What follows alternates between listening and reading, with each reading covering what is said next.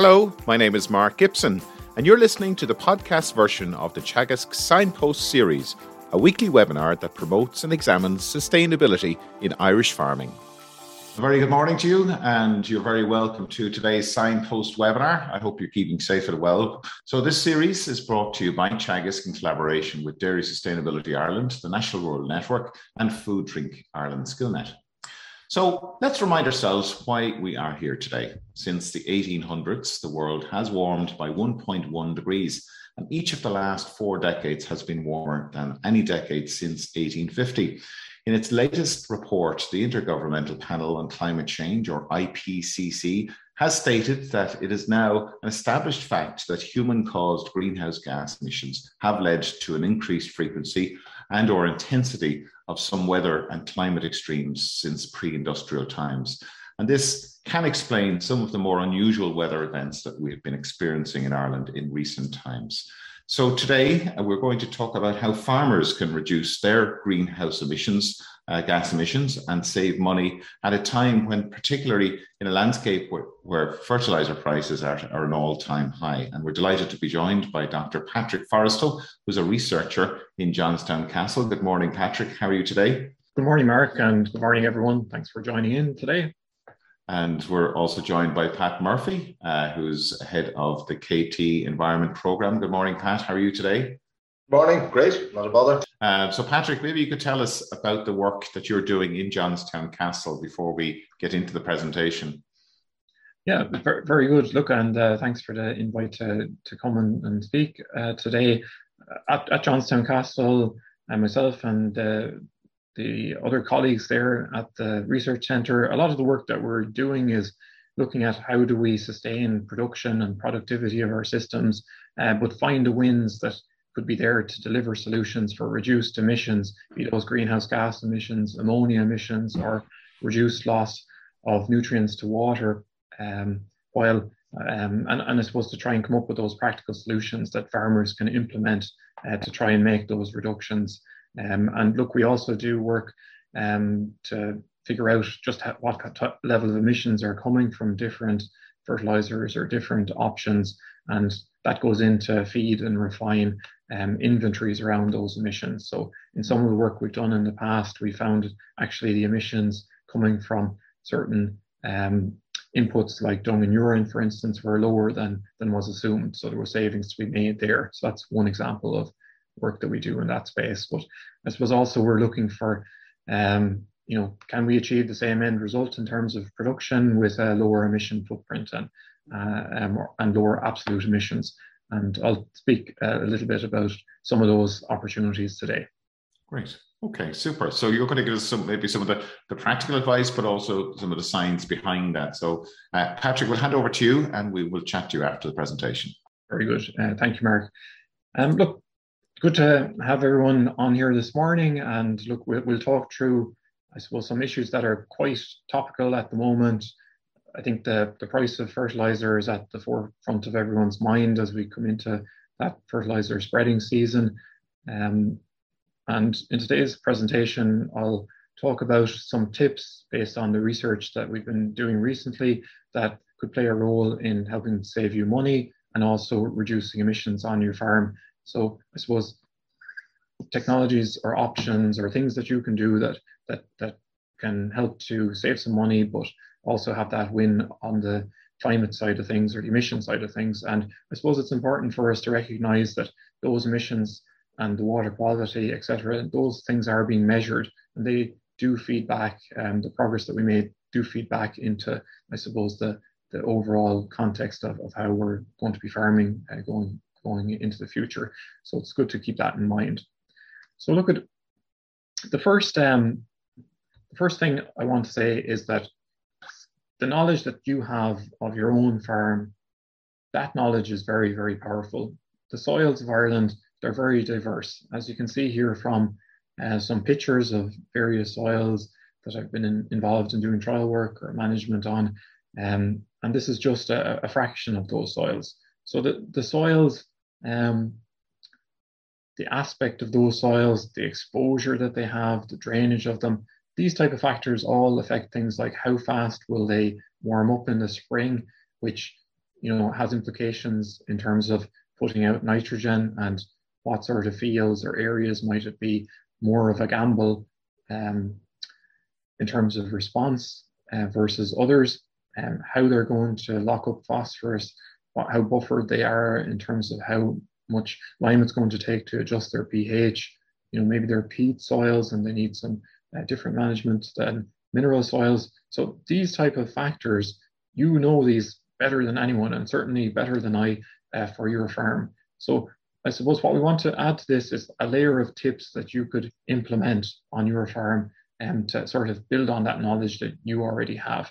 And of course, soil sampling and having a soil test is one of those key aspects, which has been, I suppose, much talked about, but is a very powerful tool.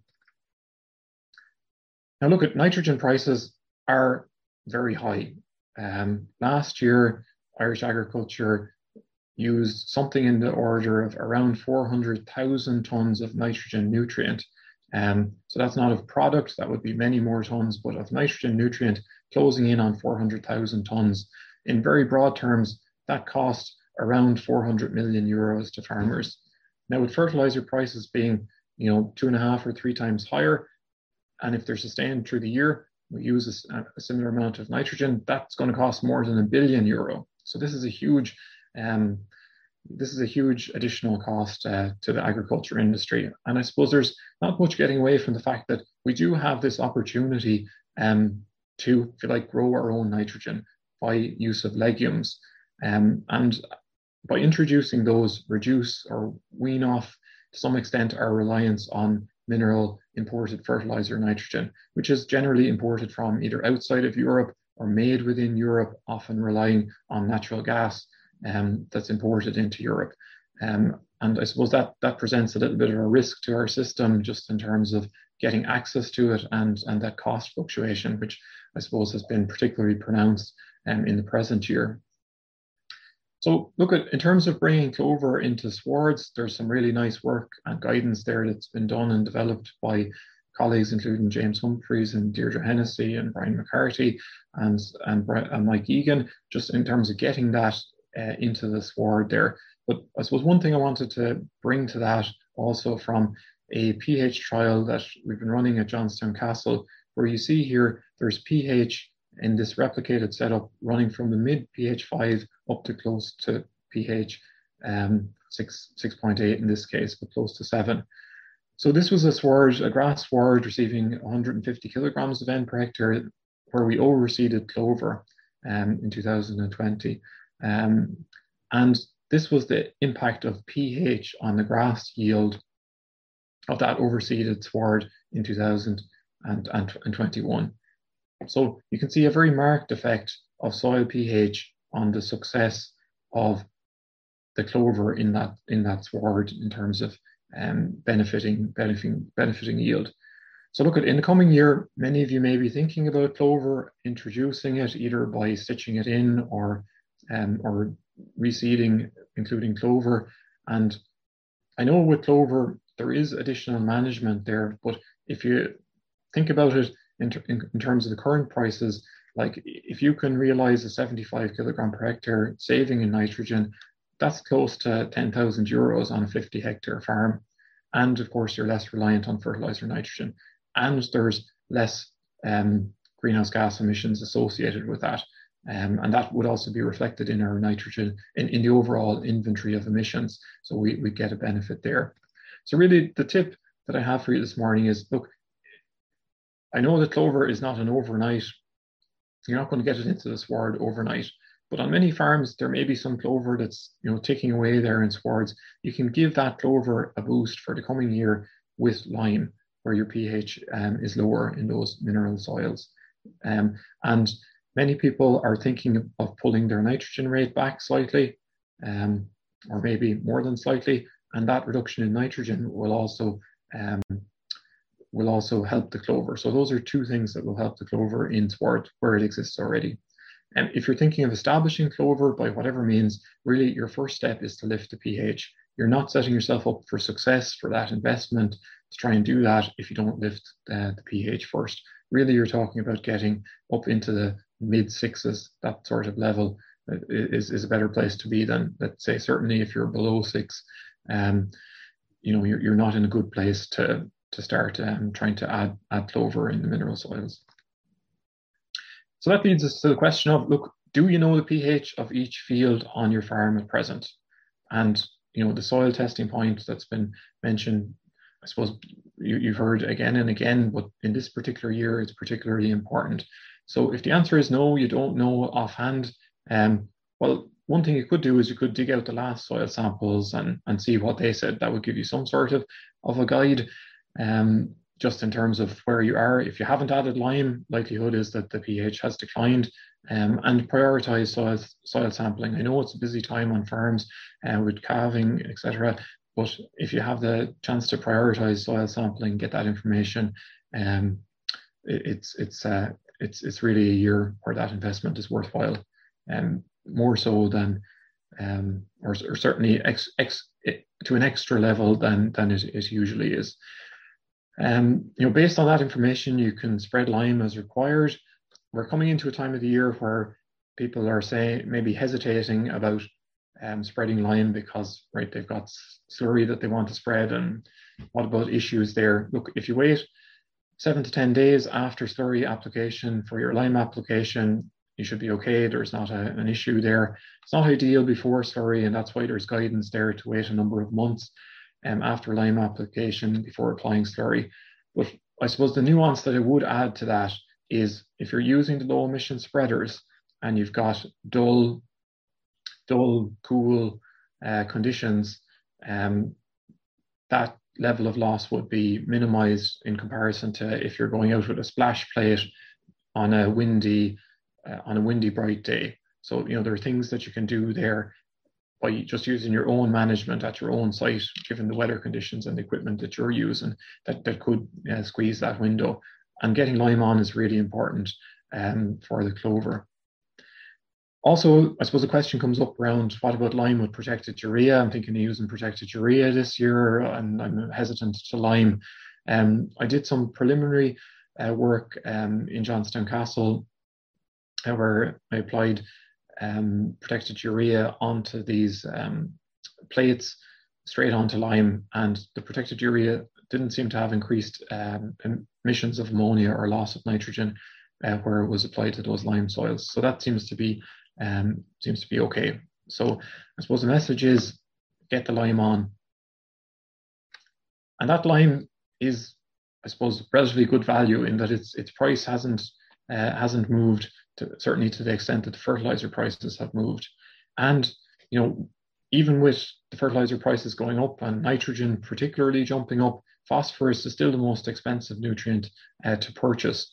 And what we see here is another trial from Johnstown Castle, where we have a range of replicated pHs from 5 all the way up to 6.6.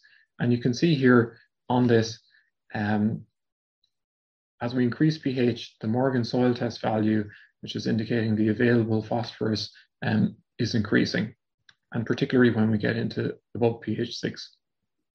So that available P that's there is being released by adding lime. And look, for this particular soil type, we're seeing it, and this is in agreement with work on other soil types. So this seems to be a quite a universal effect. This is quite a universal chemically driven effect across a range of soils. So the tip that I would bring to you around phosphorus is, look, fertilizer is expensive.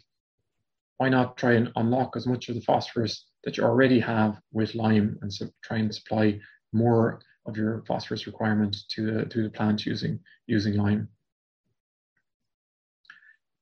And I suppose just to put some figures on this, about 6 kilograms of phosphorus, or 12 units of phosphorus, that's about all the phosphorus you're going to get for the price of a ton of lime, in or around that. So look, lime is a good value fertilizer. And on the emissions theme, this is some work just off the presses in 2021. The team in Johnstown looked at, is there emission saving from increasing the pH up to the optimum level or a little beyond it? And we can see in this paper the relationship between soil pH here along the horizontal axis and cumulative nitrous oxide emissions, so nitrous oxide being a very potent greenhouse gas. And we see that declining trend in cumulative nitrous oxide emissions as the soil pH increases. So correcting your soil pH, bringing it up into an optimum range, that can also play a role in reducing greenhouse gas emissions. So there's a win there. And that's a reduction, even considering that there is some greenhouse gas emission associated with the CO2 release when we spread lime. However, because nitrous oxide is such a potent greenhouse gas, that there's a benefit there. Now we all know that nitrogen fertilizer prices are high, as are they for fertilizers generally, and I'm sure a lot of you are reeling from the quotes you've gotten from fertilizer for the coming year. And I want to bring into the conversation some work that we've been doing as part of 2 EU-funded projects, Renew to Farm and Nutri to Cycle, where we've been looking at, I suppose, what's going to become a more important area in the coming decade and beyond, where there's more of a focus on recycling waste streams and bringing them back into agriculture as nutrient sources. So instead of the system where we purchase mineral fertilizer that's been mined or broken out of the air in the case of nitrogen, and then the food is produced and those nutrients are lost in waste streams, that is recaptured.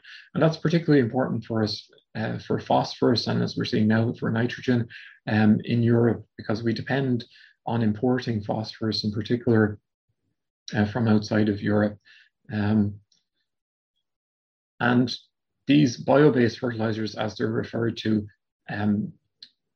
can recapture these nutrients and put them in. So look, we've been doing some work on these. If you haven't heard of them before, that's good. I suppose I want to share a little bit about this developing area, if you like. So we looked at the performance of this struvite. So really, if you've got any phosphorus-rich wastewater stream, they can precipitate out the phosphorus into this struvite material. Here it is, typically 6 to 8% P, sometimes higher, but that's kind of what we were working with in this particular study. Ash material, so this could be, in this case, combusted sewage sludge or poultry litter ash. These deliver nutrients, and of course the dairy processing sludges.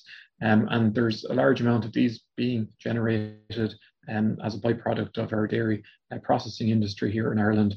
A number of years ago, a colleague estimated this to be in the region of 140,000 tons of material nationally, and it's likely that has increased. So look, we looked at 2 dairy processing sludges, one calcium precipitated and one aluminium precipitated dairy sludge. So look, at these may be nutrient sources that are available close by to you, and many farmers are already using them, or a good number of farmers are. And of course, you've got cattle slurry, a resource that you've got on the farm itself. If you can't, and if you like, in a sense, that's a bio-based fertilizer that you're managing. And I think we've got scope to do better with slurry, which is an opportunity there for us. And additionally, it can bring some extra things to the party, as we'll talk about here shortly. So look, I suppose the tip is have a look around locally, see what might be available to you in terms of these bio-based or recycled fertilizers, and making the best use of slurry is also an opportunity that we'll talk a little bit more of. So look, one of the things we wanted to do with these materials was right, they're not the same as conventional mineral fertilizers, so how available are the nutrients in them? We've previously looked at the dairy processing sludges. They do contain some nitrogen as well, but typically that nitrogen was not as available as mineral nitrogen, in the range 20 to 40% availability compared to calcium ammonium nitrate. So a nitrogen source, but not available to the same extent. So what about on the phosphorus side? We put these out in a field trial that ran for actually 3 years with a single application of phosphorus at the beginning, and subsequently we cut them and applied, we took off silage cuts without any P, but we put on nitrogen, potassium and sulfur to make sure that those weren't limited, essentially to draw down that phosphorus and see how much of it could we get back into the plant. So if we looked at the superphosphate as if you like, our mineral fertilizer base comparison, up here you're looking at apparent P recovery. So this is the recovery of phosphorus that was applied minus off what the control or background supplied. This was an index 1 soil, so it needed phosphorus. And if we look at the very first harvest, so that big first cut silage, how much of the P that we applied did we get back into the plant? It was about 10% apparent P recovery for the Super P for that first harvest. So I suppose this drives home also that when you apply a readily available phosphorus source to soils, there's a competition there for lockup of that phosphorus. And that's why going back to liming is so important to keep it available, so it's not getting locked up in the soil at those lower pH levels.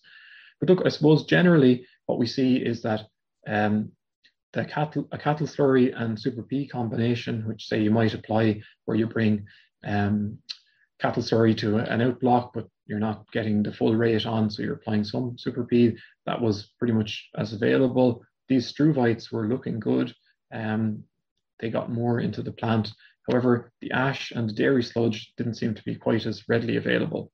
But that wasn't the end of the story. We looked at the full first year of cuts. Here, the Super P got up to 15% recovery, matched by the cattle slurry combination. The struvites again looked good. And if we go over to the dairy sludges, we see quite a contrast here. The aluminium precipitated activated dairy sludge, that was just as good as the Super P for supplying phosphorus over the course of the first year, whereas the lime-treated dairy sludge was not. And you might say, well, maybe that lime-treated dairy sludge isn't as good. And it doesn't seem to be supplying the P as readily in the first year, but we're also interested in how can these supply P over time. So when we bring in the second year data, this is interesting because that lime-treated dairy sludge has now supplied as much phosphorus to the plant as did that application of Super P fertilizer. And here, the cattle slurry combination with Super P is moving ahead of the Super P only. And I suppose this just points to one of the benefits that's there of getting some cattle slurry out on ground that maybe is far away, maybe you're managing with just bagged fertilizer, getting some cattle slurry to it can improve the amount of P that you're getting into the plant. The dairy sludges had a difference. And we went on a third year. And again, here we see quite marked differences with the cattle slurry benefit really coming in there versus the Super P. And these dairy sludges over a longer trajectory doing at least as well, if not better, than the Super P. So I suppose the message from this trial is really that there are opportunities there with slurry and for these bio-based fertilizers as we go over time.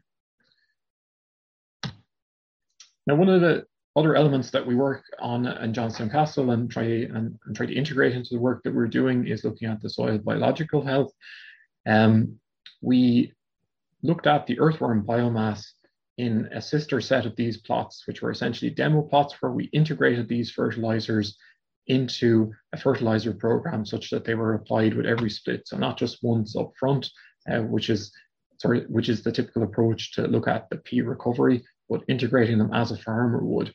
And what we see here is that comparing to the mineral fertilizer NPKS only, so that's your bagged fertilizer, using cattle slurry as part of that fertilizer program increased the earthworm biomass number, so it was actually double.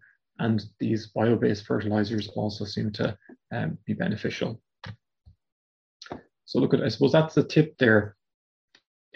Bring in cattle slurry or these bio-based fertilizers has potential to be beneficial compared to just using mineral fertilizer. So on the I suppose the point of slurry,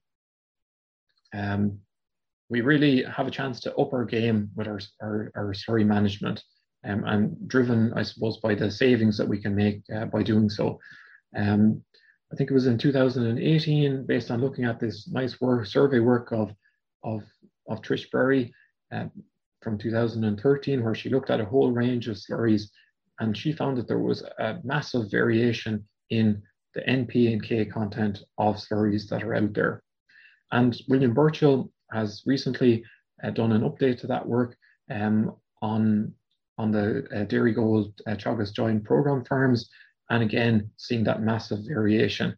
And William and I wrote an article in Today's Farm, the Teagasc Today's Farm magazine from January, and that work from William is reported in there. But really the main point is that, look, we take in fertilizer, bagged fertilizer. It has a nutrient label on it. I don't think we'd accept it without a nutrient label. Yet we have all this resource of slurry, and we only have, I suppose, a coarse estimation of what nutrients are in it. If you use the book values that are there, that's better than using no information. But if we want to up our game, testing the slurry and getting a nutrient value is a tip that can be that I think can help us to improve our game with slurry and realize some savings then on the fertilizer side as a result of that. And look, it is an extra thing to do, and it is an investment of maybe 60 to 90 euros. But look at it, with the current fertilizer prices, you wouldn't get a lot of fertilizer for 60 or 90 euros, as we know. Look, and I suppose there's those long-standing tips there also around soil testing, so you know where are the fields to target that slurry to. Often the silage ground has a big demand for K. You're pulling off a lot of K, and you can see here in those slurry samples, even whether you're at the low end or the high end or the average, it's potassium that is the nutrient that's in greatest abundance in slurry. So getting that back to the K demanding area is important. And look, I suppose with the low emission spreading, there's a chance to spread on grazing paddocks without contaminating grass, which is an opportunity. But just watch out for the K side of things and look at your soil test. If you've got soils that are grazing pastures that are high in K and you're adding a high K fertilizer, which is what slurry is, to it, you might run into issues with grass tetany or leave yourself short on K for your silage ground, which you then have to purchase as fertilizer. And as we've talked about already, there's that additional benefit of the P availability when you combine or use when you use the slurry to deliver P. Just to touch briefly on this picture that you see up here in the top right, again from work that William Burchell did at Johnstown Castle, William found that where you got the slurry rapidly into tanks, so it wasn't sitting around on collecting yards, that retained more of the nitrogen in the slurry. So there's more nitrogen there to start off with, and it's not, if you like, blowing away as it's sitting around on the concrete. So if you can get your tanks, if you can get slurry off collecting yards and into tanks, and that holds more of the nitrogen there in your slurry store. So look, getting the nutrient label will help us to meet the challenge of getting the correct nutrient rate on each field in each crop. And knowing that base amount of what you put out in slurry, so you need to know the rate that you're applying it at, and then that label will help you to get a better number on what you've applied, which, working with your advisor or your technical sales agronomist, you can fine-tune the NPK requirements for fertilizer. And really this year is a year for prescriptions for each field with the cost of fertilizer. And how well you do that is really going to define where you sit on that podium of performance, if you like, for production and also for cost savings. Look, it's been said many times at this point, but using the low emissions spreading technology, the nitrogen that you're going to save this year using those spreaders is more valuable than it ever was. If you took the example here, going from, and bearing in mind what I said about the variability, but these rough kind of average rules of thumb, if you move from summer using a splash plate to spring using a low emissions trail and shoe or dribble bar, you're going to save about 6 units. And to put it in money terms, for a 2,500 gallon tanker going to the field, that's about 20 euros extra just by making that change for every tanker. And so that adds up as you spread a tank. So the tip is use the low emission spreading because it retains that nitrogen. It's helping us on the emissions front, but it's also nitrogen that's retained to grow grass on your farm. And that gives an opportunity to adjust downward the bagged nitrogen to account for that extra saved nitrogen. And you should do that. Now look at, I suppose, on the nitrogen theme, we've seen with the protected urea work that the form of nitrogen can impact the emissions while allowing us to sustain the same level of yield. But one question that has been coming up is, well, look, if I don't have nitrate there, will I have a yield penalty? So if I have more of an ammonium form, or urea, which is an ammonium forming fertilizer, protected urea is an ammonium forming fertilizer, would it have a yield penalty? So this is work that we just published in the last few months, where we looked at a grass sward that was fertilized with just a nitrate fertilizer, so only nitrate, all the nitrogen delivered as nitrate, versus only ammonium, all the nitrogen delivered as ammonium in the fertilizer. And there was no yield difference, no difference in nitrogen uptake, and no difference in nitrogen use efficiency between these two sources. We also measured emissions of nitrous oxide from both of these treatments. So they had the same level of production, but the nitrous oxide emission factor for the nitrate was almost 3 times higher than that of ammonium. So look, the form of nitrogen that we choose makes a difference. And this has implications for the compounds. Some compounds, the weighting is more towards ammonium than nitrate. And the Department of Agriculture have funded a new project that's going to look into that in more detail, which will be starting soon. I suppose that brings me on to protected urea. Many of you might be very familiar with it, and maybe some others not so much. So just very briefly, protected urea, it's standard urea that's protected from ammonia loss using something called a urease inhibitor. And that simply blocks the urease enzyme. It's not killing off the bacteria, for instance. It's just blocking the enzyme. It's fooling the enzyme into thinking it met urea, but it's actually met the inhibitor. And essentially, like slurry, ordinary urea loses ammonia, and that's loss of nitrogen that you paid for. And if you think about around about 40,000 tons of nutrient urea bought last year, that's losing, according to the EPA, around 15.5% on average. Now that varies depending on the weather conditions, but on average, that's the average value used. And using today's prices, that was about 11 million euros worth of nitrogen that blew away and also counted against us for emissions. The protected urea brings that loss down to around 3%, 3.3% roughly. So that differential there in ammonia that would have otherwise blown away but was saved and instead put, gives an opportunity to cut the protected urea rate by about 12% versus standard urea, while delivering to the plant about the same amount of effective nitrogen. So while protected urea might look a little bit more expensive per ton, granted all fertilizer is very expensive at the moment, with the potential to cut the rate, it's actually better value than standard urea. So think about protected urea like low emission spreading for urea. It's very effective, but you don't need that equipment. You just, I suppose, you pay the premium for it and you put it in your spreader and away you go. Now, I suppose that saving around ammonia in the shorter term trials that we've done in Cutting in Johnstown Castle and at other sites, and Brian McCarthy and Anya Murray have done some nice work in grazing, showing that all the fertilizers stacked up in terms of yield. But the question, I suppose, keeps coming up, what about, if we're saving this nitrogen from ammonia loss, why are we not seeing it in yield? And back a number of years ago, I set up this long-term experiment in Johnstown Castle where we repeatedly applied the same fertilizers to the same plots over time. So here's a 7-year data set where we compare urea, CAN, and protected urea. So everything is expressed relative to urea, this 100% line here. And if we bring in the CAN performance over those 7 years here, we see that in 5 out of 7 years, CAN is above the urea line in terms of its relative yield, or yield relative to ordinary urea. So bringing in the protected urea, we see that in 6 out of 7 years, it's above that urea line.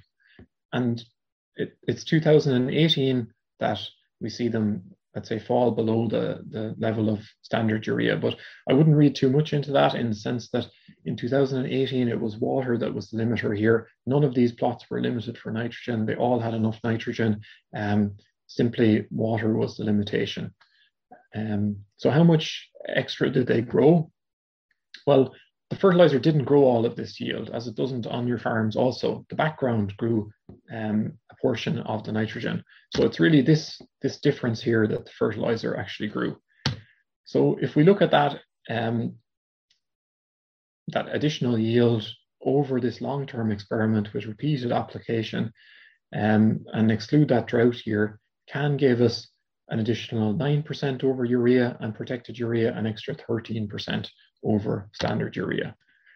So look, at what we're seeing is that protected urea, it does stack up for the farmer in terms of yield, certainly in cost, which I'll have a slide on a little bit later, and it gives us that emission reduction that can go straight into the inventory. Now, one of the many questions that has come up around protected urea is, would there be a soil health effect of using protected urea?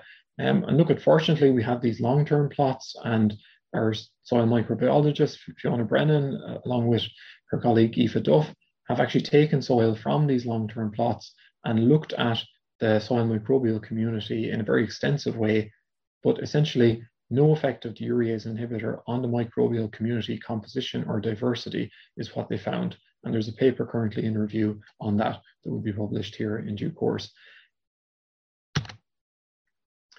I suppose another tip that we have from some work that my PhD student Claire Aspel has published in the last month or so. This is looking at sulfur and its potential benefit in swards.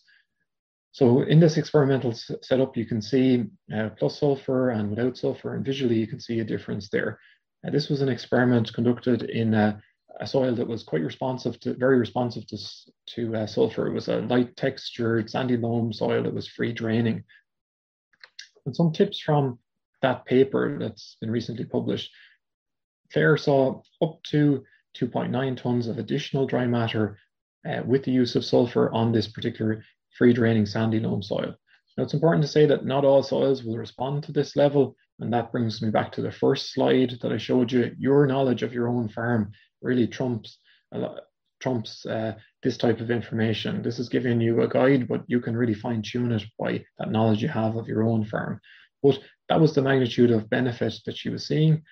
Importantly, with this challenge also, not only in atmospheric emissions, but in losses to water and water quality, Claire saw that inclusion of sulfur reduced nitrate leaching by 46%, and importantly kept the nitrate leaching levels coming out of this soil below that drinking water standard, whereas where sulfur wasn't included, there was levels of up to 40 milligrams per kilogram coming out. So this is a potential solution and can help with water quality in areas that are struggling with water quality issues. You might be thinking, look, I'm applying slurry, that's covering me off for sulfur, I don't have to worry too much about it. Slurry is not a great source of sulfur. Quite a bit of the sulfur that's in the manure has volatilized off during the storage, and in addition, the sulfur that's there remaining, Claire found only about 9% of it was available. So just bear this in mind when you're thinking about sulfur applications and getting in a few rounds during the season, or making sure that it's adequately taken care of for your silage ground. We have 2 minutes, Patrick. Okay, so we're coming towards the end anyway. So look, hopefully you're hanging in there with me anyway. Claire has some work coming down that'll be coming on stream hopefully before too long, where she looked at response to sulfur across a range of soils. So a different sandy loam soil here giving 3 tons extra. So these lighter textured soils can be quite responsive to sulfur. So that if this is you and you have these type of soils, make sure you're taking care of sulfur and you're getting several rounds of sulfur into your fertilizer program for your grazing, and definitely for your silage. Other soils giving less of a response, and we have seen also soils that don't give any response. So you're going to be somewhere in that level. So think about what can you do on your own farm, particularly in this high price year. Is it worth your while to get a sulfur fertilizer and spread a stripe of it down the middle of a paddock? Maybe spread out nitrogen and skip something in the middle, and have a sulfur fertilizer there in the yard next, put it into the spreader and spread a stripe of that down through the paddock, and it's there in the spreader for the next go round. And you can have a look on your farm and see what kind of benefit you're getting from it. Doing that in the April-May time is a particularly good time to see that benefit if it's there. So in terms of which products should you use, on the protected urea side? Look, I know there's an issue there around supply and getting your hands on it. That's kind of an ongoing issue, but there are 20 products available from 6 fertilizer companies. Pre-ordering it may help. And I'm going to show you a little example now, which will highlight why it might be worth your while going to a bit of extra trouble to try and source it. You know, I recognize that for many of you, you're wondering if you can even get fertilizer, and that's an issue. That's an issue too. But let's just have a little look at the cost savings by fertilizer nitrogen choice. So if we take these example prices, now maybe you can buy these cheaper or dearer, but regardless, you should be able to plug your values into this calculation and make that calculation. So let's say with CAN at 700 a ton, protected urea at 970 and urea at 920. How much nitrogen are you actually getting in that ton of fertilizer? So at 46%, so just add a 0 onto these percentages and you have the kilograms of N in a ton.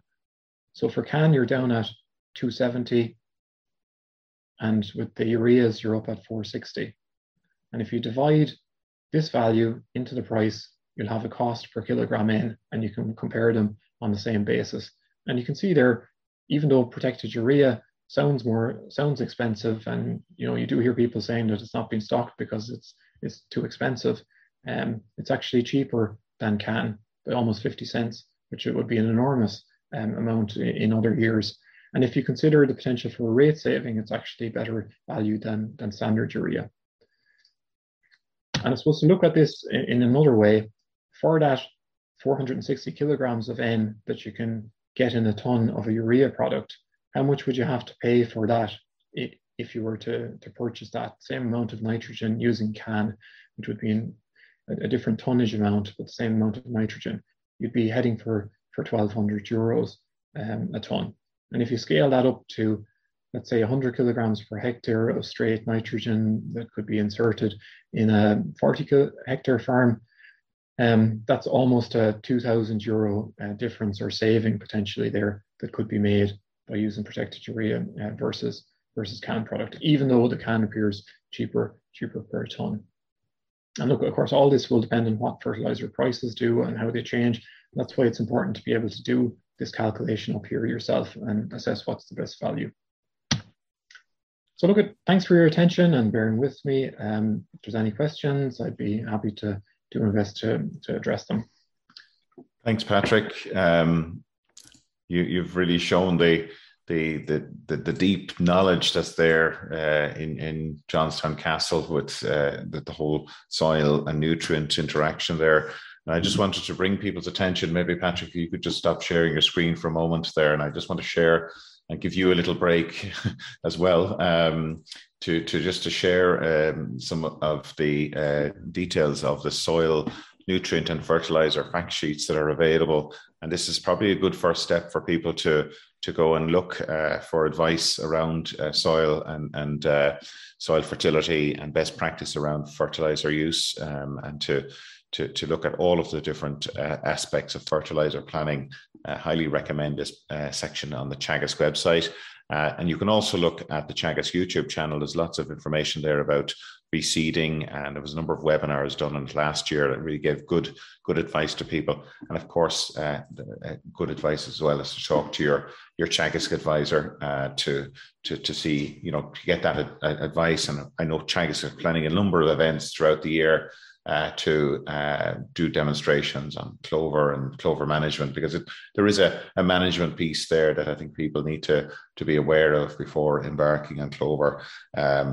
So Patrick, a lot of questions, huge interest in this topic, obviously, because of fertilizer prices are putting a lot of focus on people's minds and how to actually address the issue. But just a couple of questions there I had there. You mentioned about testing your slurry. What's how does one go about doing that, and where can I go to get my slurry tested? Yeah, that's a good question. So the practicalities of doing it. Look, the laboratories in the country, and most of them are doing slurry testing. So I suppose that's a matter of contacting your local lab, or the lab that you'd often use. So I suppose I don't want to start naming off labs, but there's a range of them around Ireland that do soil testing and that also do slurry testing. So if you can get your soils tested, you can also get your slurry tested. I suppose for taking a slurry sample, your health and safety is the very first thing that you need to be conscious of. You don't want to be taking any risks with slurry, but ideally you want to you do want an agitated sample that's been well mixed up, and the lab will advise you on what quantity that they need. It may be a litre, maybe less, maybe a little bit more that they require to get that analysis done. I suppose, thinking about it in practical terms, if you're agitating a tank and going off and spreading your silage ground, there's a potential there. You have an agitated tank, you've drawn the slurry up into the tanker. Maybe you have a gate valve on the tanker that you can safely access and take a sample from. Once it's gotten into the tank a little bit, you're keeping a good calibration on what rate of slurry you're applying. So you have that information. Did you apply 2,000 gallons, 3,000 gallons? Where are you at on that? You send off your sample and you get the information back. And then you've got your rate of slurry that you applied. You've got a label for your slurry that you can sit down with your advisor and you know what's gone on, and you can then match up the mineral fertilizer requirement and trying to be closer to what it needs to be. And I think that's particularly worthwhile given the high fertilizer prices. And it's an opportunity that's there, I think, that's ripe for the picking. And I know it's a bit of extra work. It is a bit of extra work, but I suppose if we want to get these gains, there's usually a bit of extra management there to be done. But I suppose if you don't feel that you can do that, going to the book values that are there and looking at those resources that are there on the Teagasc website, and indeed in that article that I mentioned in today's farm, drawing on that information that William Burchell did as part of that survey of the joint programme farms, looking at the concentration of nutrients in different slurry stores, will help to get you closer than you might if you're using no information. So you can access a copy of an online version of today's farm on the Teagasc website as well. And just finally, from my own perspective, you mentioned lime quite a bit. I know from my days working and as an advisor in Galway that the interaction with peat soils can give you mixed results. What's your advice around that, or just a bit of care needed, really, I imagine, when using lime in peat type soils? Yeah, there is care there needed, and I mentioned mineral soils quite a bit for those values in the pH 6 range. But for the mineral soils, there's a lower optimal target, so you do need to be careful. And that's where going to your soil test and your soil test being informed that it's a peat soil will give you the guidance that you need in terms of rates that'll be appropriate for those peat soils with lime. And I suppose just on the lime point, I suppose you might be thinking, God, if I apply lime now, it's not going to give me that increase in pH. It's going to take some time for that to happen. Like all lime that's sold in Ireland has to meet at least a third of it being at a very fine level, which will be immediately available and reactive. So if you purchase lime, a ton of lime, at least 333 kilograms of that will be readily activated into the soil for increasing the pH.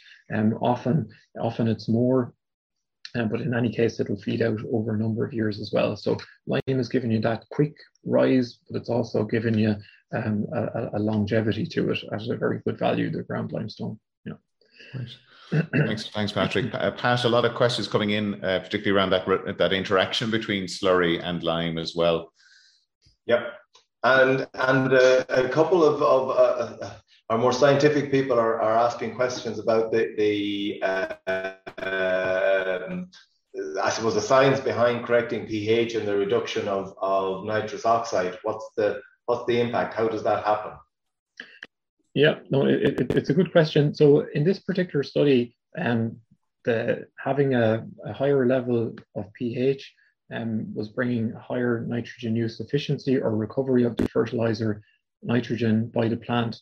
And I think this is, at least in part, the mechanism for reduced nitrous oxide emissions, just because the plant is taking up that nitrogen more efficiently. But there is ongoing scientific work there that's looking at, and some of it showing that higher pHs can be associated with lower emissions of nitrous oxide emissions. So there may be also a pH effect on just how the bacteria that are driving that denitrification process that's producing nitrous oxide, or indeed the nitrous oxide that's generated through nitrification of ammonia,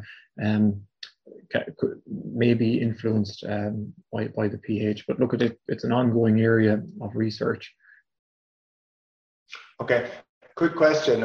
CAN versus urea, is there any difference in production response for each product at different pH levels? I think you broke up a bit there, Pat, but the question, I think, was, is there a difference in response for let's say that CAN versus urea or protected urea comparison at different pH levels? And look at, I suppose, over the last number of years, over the last, I don't know, I'm starting to lose track now, 8 or 9 years at this stage, probably, we've done many experiments across many different soils and many different pH levels. I would say generally in the acidic range, so less than pH 7, and we see similar performance between the fertilizers across a range of those soil pHs. And I'd say, like in the long-term trial as well, the pH of that trial has been falling over time, and I'm deliberately letting it fall because I want to see if there's any divergence in pH between the nutrient sources. But we see that same sort of trend of a benefit, a yield increase or a benefit for CAN versus protected urea across a gradient of pH. There's a couple of questions have come in relation to the potential use of liquid fertilizers and where it fits in terms of efficacy and losses. Yeah, no, it's a good question. So while I work a lot with granular fertilizers now, because I guess in Ireland that's the main portion of the market currently, at least. Before I came home, I worked for 5 or 6 years in North America, and where I was, it was all liquid nitrogen. So I've worked quite a lot with it. I suppose what I will say is, if you're set up for liquid, and you do have to be set up for it, obviously, like you have to be set up for anything really, it can be a good option, and it does bring certain flexibilities. I suppose there's a few things to be aware of when you're looking at liquid products. They may not all be the same. Let's say if you've got UAN, what are you dealing with now? So you're dealing with a product that's half of it is like CAN, if you like, it's ammonium nitrate, and half of it is urea. And that urea portion of it can be susceptible to ammonia volatilization loss. And how you apply that product is going to have an implication in terms of its potential for losing some of that urea nitrogen as ammonia. So for instance, if you spray it onto the leaf versus if you apply it with a streamer nozzle where it falls to the ground and has soil contact and is more, let's say, in a concentrated band that engages and goes into the soil. Also, there's opportunity there for using a urease inhibitor with it. And when I was in North America, that was pretty standard for farmers to add the urease inhibitor themselves to the UAN fertilizer. You know, that may not be the way that we want to do it here in Ireland, but that did happen there. If you've got a urea only product, which is dissolved urea, and then you've got all urea, so you need to be conscious of that potential for ammonia loss. There's also products that have acidified, that the urea is dissolved, but it's acidified, and that has potential to mitigate loss of ammonia from those products. So the liquids, they're not all the same, they're not applied in the same way. So you kind of need to hone in on which one are you talking about and how are you doing it. So there's potential to do it very well, I would say, and also potential to maybe be having some levels. We're getting tight on time, but there is an important question there around protected urea. Is there any need for protected urea in February or March in wet or damp conditions? Is there a benefit in using it? Yeah. Okay. So the question's around loss for protected urea. So if the conditions are wet and damp and dull, you'll typically have lower levels of ammonia loss from a urea fertilizer. And if those are the conditions that you're applying in, let's say the benefit of that insurance of the protection is going to be less because the urea has less loss. But if you remember at the beginning of February, we had lovely bright days, and as I drove around Cork actually in February, everywhere you went, you could smell the slurry. And when you can get that smell of the slurry, you also have conditions that are favorable to ammonia loss. So that was in February. You have, even though it's cooler, you have conditions that are, windy and bright, and they favor loss. And if that ends up being the February day that you apply in, protected urea is going to give you more benefit. From the inventory perspective, every ton of urea that we use or spread counts against us on the ammonia emissions front. And we're exceeding our target here, and we need to get under it. So the protected urea is bringing a benefit there as well. And there's a potential to cut its rate by about 12% versus the standard urea. And obviously that's going to change based on the weather conditions, exactly what will happen in a given field, but on a broader average. And I suppose this is where your management comes in as an important factor in saving money this year and every year. Okay, we are up to 10:30, and I know there are other questions we didn't get to today, but maybe we'll just think about how we will address those. But a huge amount of interest in today's topic. So, Patrick, thank you so much for your time and the really excellent presentation. I really like the tips, that in each slide, it's very practical advice. And of course, people can look back on the presentation. I know there were some few technical aspects presented there. You can look back at that. We'll have that up on the Teagasc YouTube channel over the next few days. Just to let you know, next week we'll be speaking to Carol Quiche from the Mulcair project on farm actions to improve water quality on the Mulcair catchment, which is down in County Limerick. So do join us for that next Friday. But also I want to draw your attention to an event, or series of events that are happening next week as part of the Agricultural Catchments Programme, and they're showcasing measures to improve Ireland's water quality. And the week will include a broad range of topics, including work being done by the Catchments Programme for the last number of years, and some of the organisations it has worked with since 2008.